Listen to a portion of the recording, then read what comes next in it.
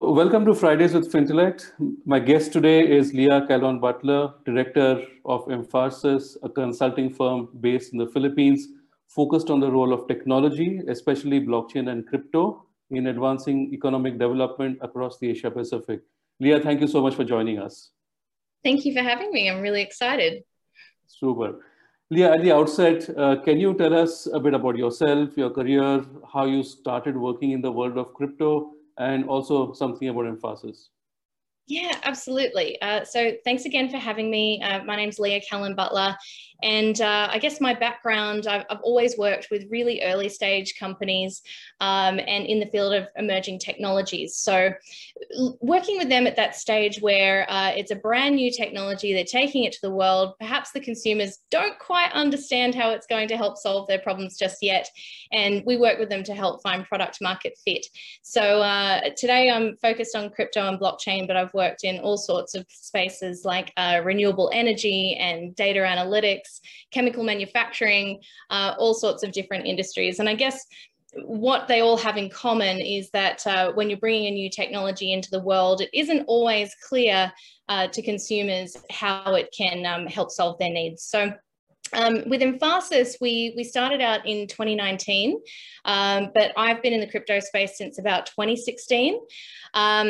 I was drawn to the space because I was really inspired by how this technology was being used to empower people, especially in emerging economies, and not just for the financial aspects of the technology, but also other use cases for blockchain as well. So everything from digital identity right through to things like peer-to-peer energy trading on the blockchain. So there's many, many different use cases. And I think we're seeing great adoption of those in emerging economies. So in 2019, my business partner, Nathan Smale, and we started Emphasis because we recognized that there was a real need in the crypto and blockchain industry to more effectively communicate how these technologies are improving people's lives. And we saw that there are a lot of really visionary founders with quite complex technologies, but constantly I was hearing from people saying, oh, I just don't get blockchain, it goes over my head. And I felt quite frustrated about that because I don't want this technology to be so intimidating to the masses, because it really is easy to understand, provided that people are telling the right stories about how the technology is evolving. So since then, we've worked with a range of different companies all across the globe, but we have a few areas of real niche expertise. One of those is regulation and compliance. Obviously, that space is very fast evolving. And in that space, Emphasis has done things like, you may have heard of the V20 Summit. The inaugural summit was held at the G20 Summit in Osaka, Japan. And that was where we actually brought together the Financial Action Task Force with regulators and policymakers and the top crypto exchanges from all across the world to discuss a newly proposed recommendation around the FATF travel rule.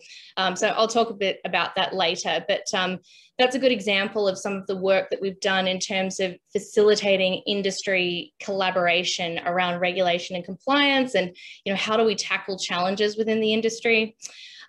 We've also done things like we worked with the Sovereign Wealth Fund of Bhutan to take them on their first steps toward building a national blockchain roadmap. We've worked on an annual survey with a cryptocurrency exchange in Australia called Independent Reserve, which measures the changing levels of trust and confidence with everyday Australians as they approach digital assets. And possibly what we're known best for is actually our work in the Philippines. Recently, we launched a documentary called Play to Earn, which is all about NFT or non-fungible token gaming in the Philippines and how it's delivering financial inclusion. So if you haven't checked out the documentary, please do.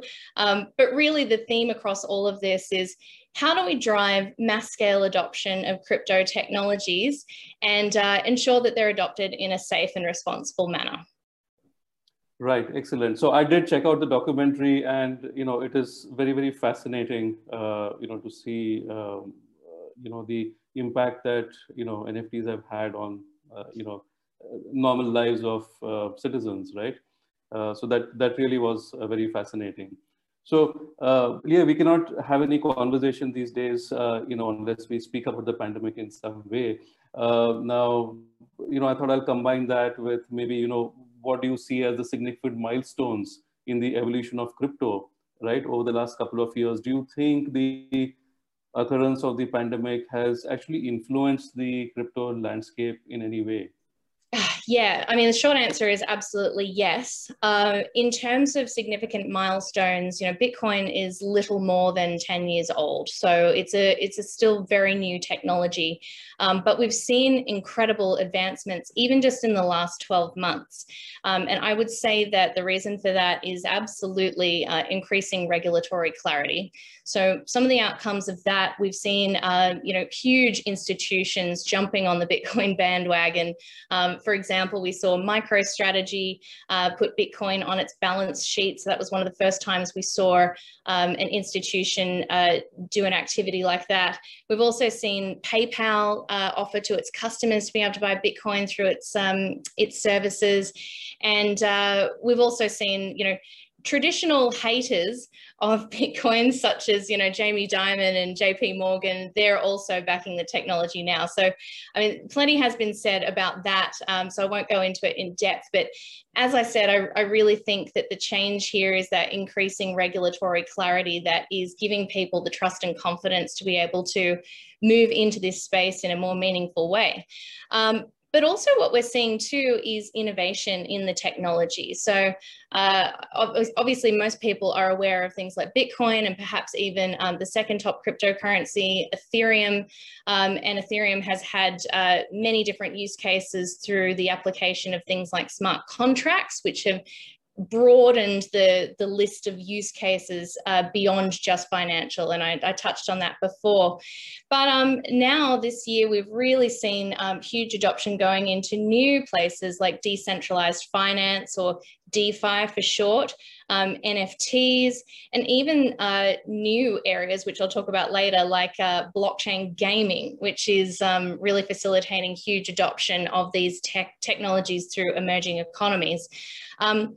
In terms of the pandemic, I think that's a really interesting one, because a lot of people have spoken about how the economic fallout of the pandemic and the conditions that people were put under in terms of lockdown has driven a lot of adoption of digital technologies, and certainly electronic payments. And that has been the case for crypto as well. Just to use one little use case from where I am in the Philippines, you'll see that when you watch the Play to Earn documentary, there's a game here that is going nuts. There's literally tens of thousands of people playing it now. And throughout the pandemic, what happened was you had a lot of people in rural areas of the Philippines who'd lost their jobs due to the pandemic, had absolutely no income, and yet they had a mobile phone and internet connection at home, which many of them turned to their mobile phones in order to be able to find ways to generate income. And playing blockchain games such as Axie Infinity was one of the ways that people did this.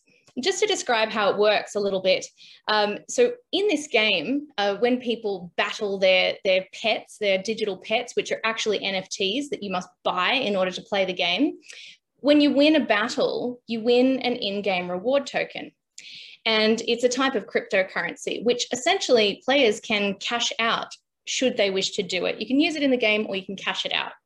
And what happened was a lot of people who were locked down at home with no other way to make money would play this game around the clock, earning this in-game reward token. And then they would go through the hoops to learn how to cash out cryptocurrency into Philippine peso cash. Now, that's not an easy feat. There's actually a lot to learn. And I guess prior to this point, most people didn't have a lot of incentive to actually learn how to do that. So through this cute digital pet game, we've actually seen incredible adoption of this technology through the circumstances of the pandemic, people being left in the lurch without anything else to do in terms of earning an income. And through that, it's changed people's lives. So I think it's just a really interesting way to show how a terribly, an awful situation has actually led to something really quite miraculous in terms of people adopting a very empowering new technology.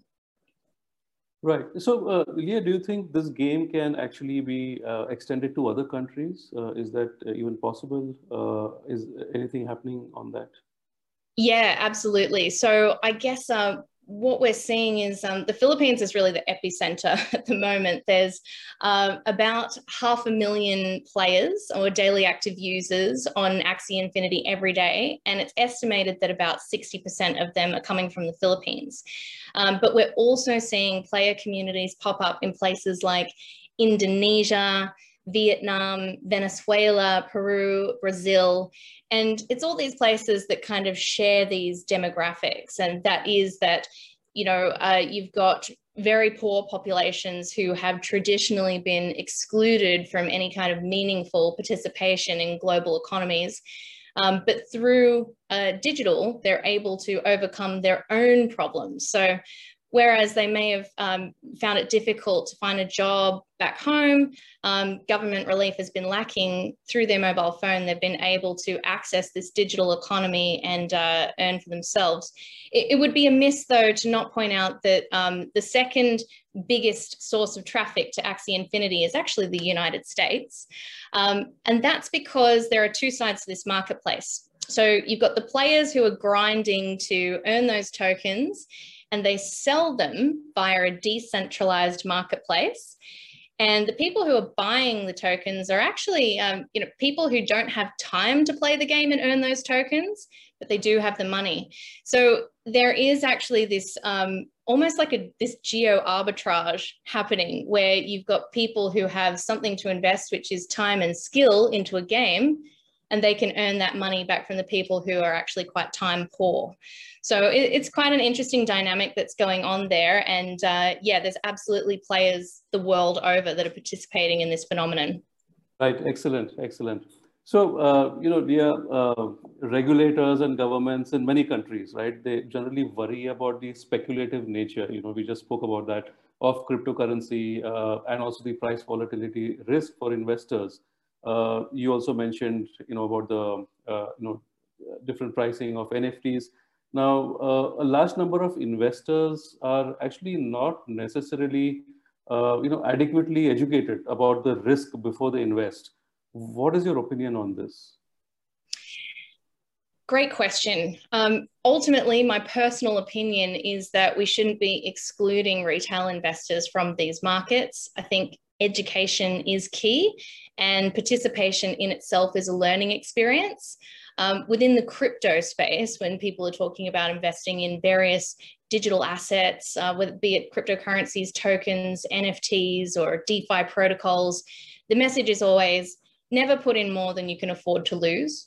And, actually my little sister at the moment is putting $10 a week into crypto, and she's won some and she's lost some, but she's learning along the way. And I think that's a really fantastic experience in terms of democratizing this participation in wealth creation opportunities. Having said that, I do believe that having clear regulation does foster trust and confidence, and it does allow these regulated financial institutions to enter the space and make these whole crypto-based economies more more accessible. So for example, we need strong on-off ramps networks. Otherwise it makes it very difficult for people to get in and out of cryptocurrency. And without clear regulation, there's, they're gray areas. It's very risky for regulated financial institutions to participate in that space. So there's a balance there. People do speculate on these spaces, but I also think the media really loves to play that up. And there's fantastic stories in all of the awful things that you can say about crypto, but sometimes it is worth reading between the lines. A good example in terms of the NFT use case that you just mentioned is that, yes, the market was looking super frothy sort of around February, March, where prices were going through the roof, and the media was reporting on a $69 million Beeple NFT which was sold, and that certainly turned a lot of heads. But a lot of people who are investing in NFTs are actually investing in them because they love these assets. An example would be, I'm not sure if you've heard of NBA Top Shot, but it's the digital version of basketball trading cards. And, you know, people have poured, well, I would say ridiculous amount of money into basketball trading cards for many decades. But that's because, you know, I'm just not a basketball enthusiast. For those people, you know, they're very excited that they're now able to earn a provably scarce, provably authentic digital version of their basketball trading cards. And in this particular aspect, it's called NBA Top Shot Moments. So for them, that's really valuable, and they would love this kind of digital asset no matter its price. So there's definitely a lot going on there. And as I said, I think it's important to kind of read beyond the headlines to determine what's actually going on in the midst of this phenomenon. Right, right. So Leah, let's speak a bit more about, you know, the whole risk and trust part of it. And so, you know, the intersection of crypto or virtual assets and AML, CFT generally evokes two schools of thought, right? Some people believe that it is a significant risk, and there are some who think that the risk is not large enough, some other typologies in money laundering and terrorist financing. And in fact, you know, this technology can be used to bring trust and safety to transactions. What is, you know, what are your thoughts around this? Yes. So I think, just to be upfront, I think crypto has really struggled to shake its associations with the dark net.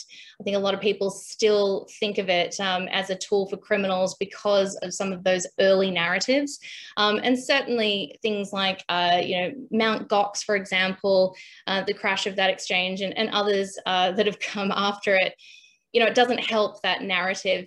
But really, if you actually take the time to understand the technology, blockchain is possibly the worst choice for a criminal if they want to be able to obfuscate illicit activity.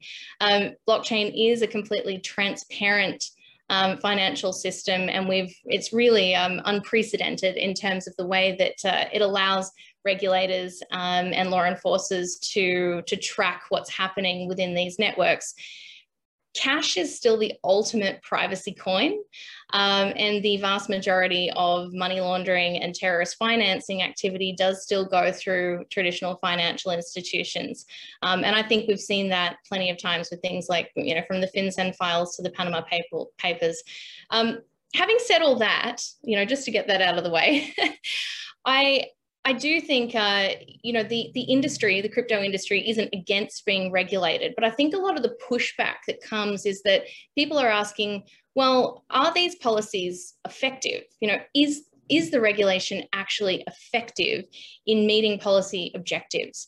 And the reason that they're wanting to know that is because essentially compliance raises the cost of doing business. It causes enormous friction with customers, and you know, smaller firms that you know, are on the fringes of our industry will not be able to keep up with those requirements. So it does lead to industry consolidation as well. But does it prevent illicit activity? I think, you know, in the examples that I've used before is that we kind of need to take a holistic approach to this and think about, well, what are the goals? And actually, could we potentially embrace blockchain technology to be a better way of being able to prevent this kind of crime? So, yeah, I guess in the race to regulate too, another concern from the industry is that, you know, if you regulate too quickly, it may be done without proper industry consultation, and perhaps, you know, the people who have obviously, you know, the best intentions in mind, but they may not really understand how the technology works. And this could lead to unintended consequences, and at the same time, not give these new innovations time to develop and flourish and really kind of find product market fit. DeFi is a great example of this. At the moment, you know, it's allowing innovators and technologists and entrepreneurs to build incredible new solutions, solving a lot of the problems in terms of accessibility and efficiency in terms of financial systems. But if we were to race it right now, you know, I think regulators are very concerned about the fact that it is completely permissionless and there's no KYC. But that is one of the aspects of this space that makes it so unique. So in that way, like a good example of this would perhaps be the travel rule, which was implemented by the Financial Action Task Force in 2019. I mean, this is a very old rule that was created for banks, and blockchain is a completely different underlying technology. So there was some frustration from the industry that this recommendation and now regulation in some jurisdictions is not actually fit for purpose. So it's been very difficult for industry to meet those requirements because there's a bit of a mismatch in terms of the requirements of the rule and what the technology was actually designed to do. Having said that, I think the industry has done an amazing job of responding to the requirements and building solutions. But there's still many challenges along the way, and we certainly haven't reached full implementation. So I think that's a huge problem that needs to be tackled. But as I said, you know, blockchain is actually completely transparent and could be a regulator's best friend in terms of being able to trace illicit activity and hopefully even prevent it. Right. I like that term, a regulator's best friend. Right. Let's speak a bit about, you know, the financial inclusion or the economic development side. I mean, you touched upon it when you spoke about the video. So, you know, obviously you've done a lot of work in this area, but how do you see it moving forward? What is the future of, let's say, the use of crypto or blockchain or virtual assets in economic development or financial inclusion? Yeah, this is a really tricky one. I think there is such a fine balance between achieving financial integrity versus financial inclusion. And in my experience, I think integrity always wins. AML CFT is always the top priority. And there is certainly incentives for financial institutions to make it the top priority. Whereas in terms of inclusion, I don't think the same incentives exist. But the balance is tough. You know, I'm also not going to stand here and say that we should get rid of all AML CFT requirements because the risk is very real. And to use a non-crypto example from here in the Philippines, there was obviously a huge issue with Westpac's LightPay, which was facilitating cross-border microtransactions. Great use case for crypto, but this was through a traditional financial institution. And that service was exploited in order to target vulnerable communities and commit horrendous acts. So the risk is real, and we do need to monitor it closely. But I think that the key is making sure that the regulations and the compliance requirements meet the associated risk. So it should be proportional, essentially, to the type of risk that's involved. One of the things I saw recently, I really appreciated the RUSI inquiry into FATF's impact on financial inclusion. And just as an example of something that came out of that, I loved their approach to thinking about how financial inclusion could actually help meet integrity goals. And here in the Philippines, I think that idea really rings true because I mean, it's only 23% of the adult population that actually have bank accounts here. And a 2017 survey by the Central Bank of the Philippines showed that by and large, the reason that people didn't have bank accounts was because they didn't earn enough money. But there's other reasons too. For example, that people don't have the necessary ID documents to be able to access those kind of financial services. So in terms of looking at how we could include more of that population, I mean, it's not like that segment of the population isn't using financial services. They usually go through informal channels. And that might be because they can't access formal channels, or perhaps they can't afford the high fees that are associated with fully compliant regulated institutions. But there's many different complex problems there. And I think if we did put inclusion as a top priority, it could meet many, many different goals from many different parties. A good example of one would be Coins.ph here in the Philippines. They're a crypto exchange and crypto wallet, and they now serve over 10 million Filipinos here. So they've had massive adoption. But in their early days, they had very, very low KYC requirements. Up to and including a certain level or a certain volume of transactions that the wallet would be allowed to do. So provided that you're only moving a small amount of money you only had to provide an email. And I personally think that that has been a way that they've been able to reduce a lot of the friction for people to be able to get into these digital systems. You know, just an interesting note on that, in the early days of Coins.ph, the North Star metric that they had on their website was the number of hours that they'd saved people waiting in line to go and pay bills, because they were able to now do it through their digital wallet. So looking at how, you know, AML CFT requirements can create huge friction for these types of populations, and looking at, well, are the requirements proportional to the risk associated? And if not, is there a way that we can reduce that so it can make it more inclusive of more populations? I think are very important conversations to be had, but they're not usually had. So that's why I really appreciated the RUSI inquiry. Right, right, excellent. So, Leah, you know, the FinTech community is mainly AML CFT compliance professionals, and you know, we keep hearing from them that you know it is challenging to keep updated, you know, with the latest happenings in crypto, and they also have this fear of the unknown, right?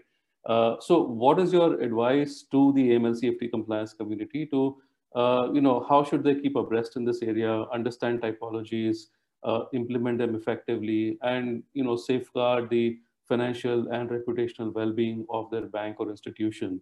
What would be your advice to them?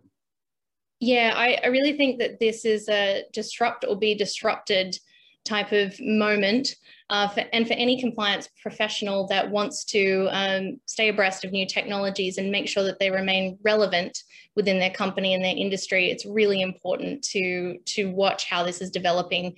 And it's moving very, very quickly. I think even 18 months ago, when the price of Bitcoin was very, very low, it was hard to imagine seeing great institutional adoption, but that has changed even in the last 12 months. So now, even if your company isn't thinking about, or you're not aware that they're considering dealing with crypto assets right now, I'd say it will be on the agenda within the very near future.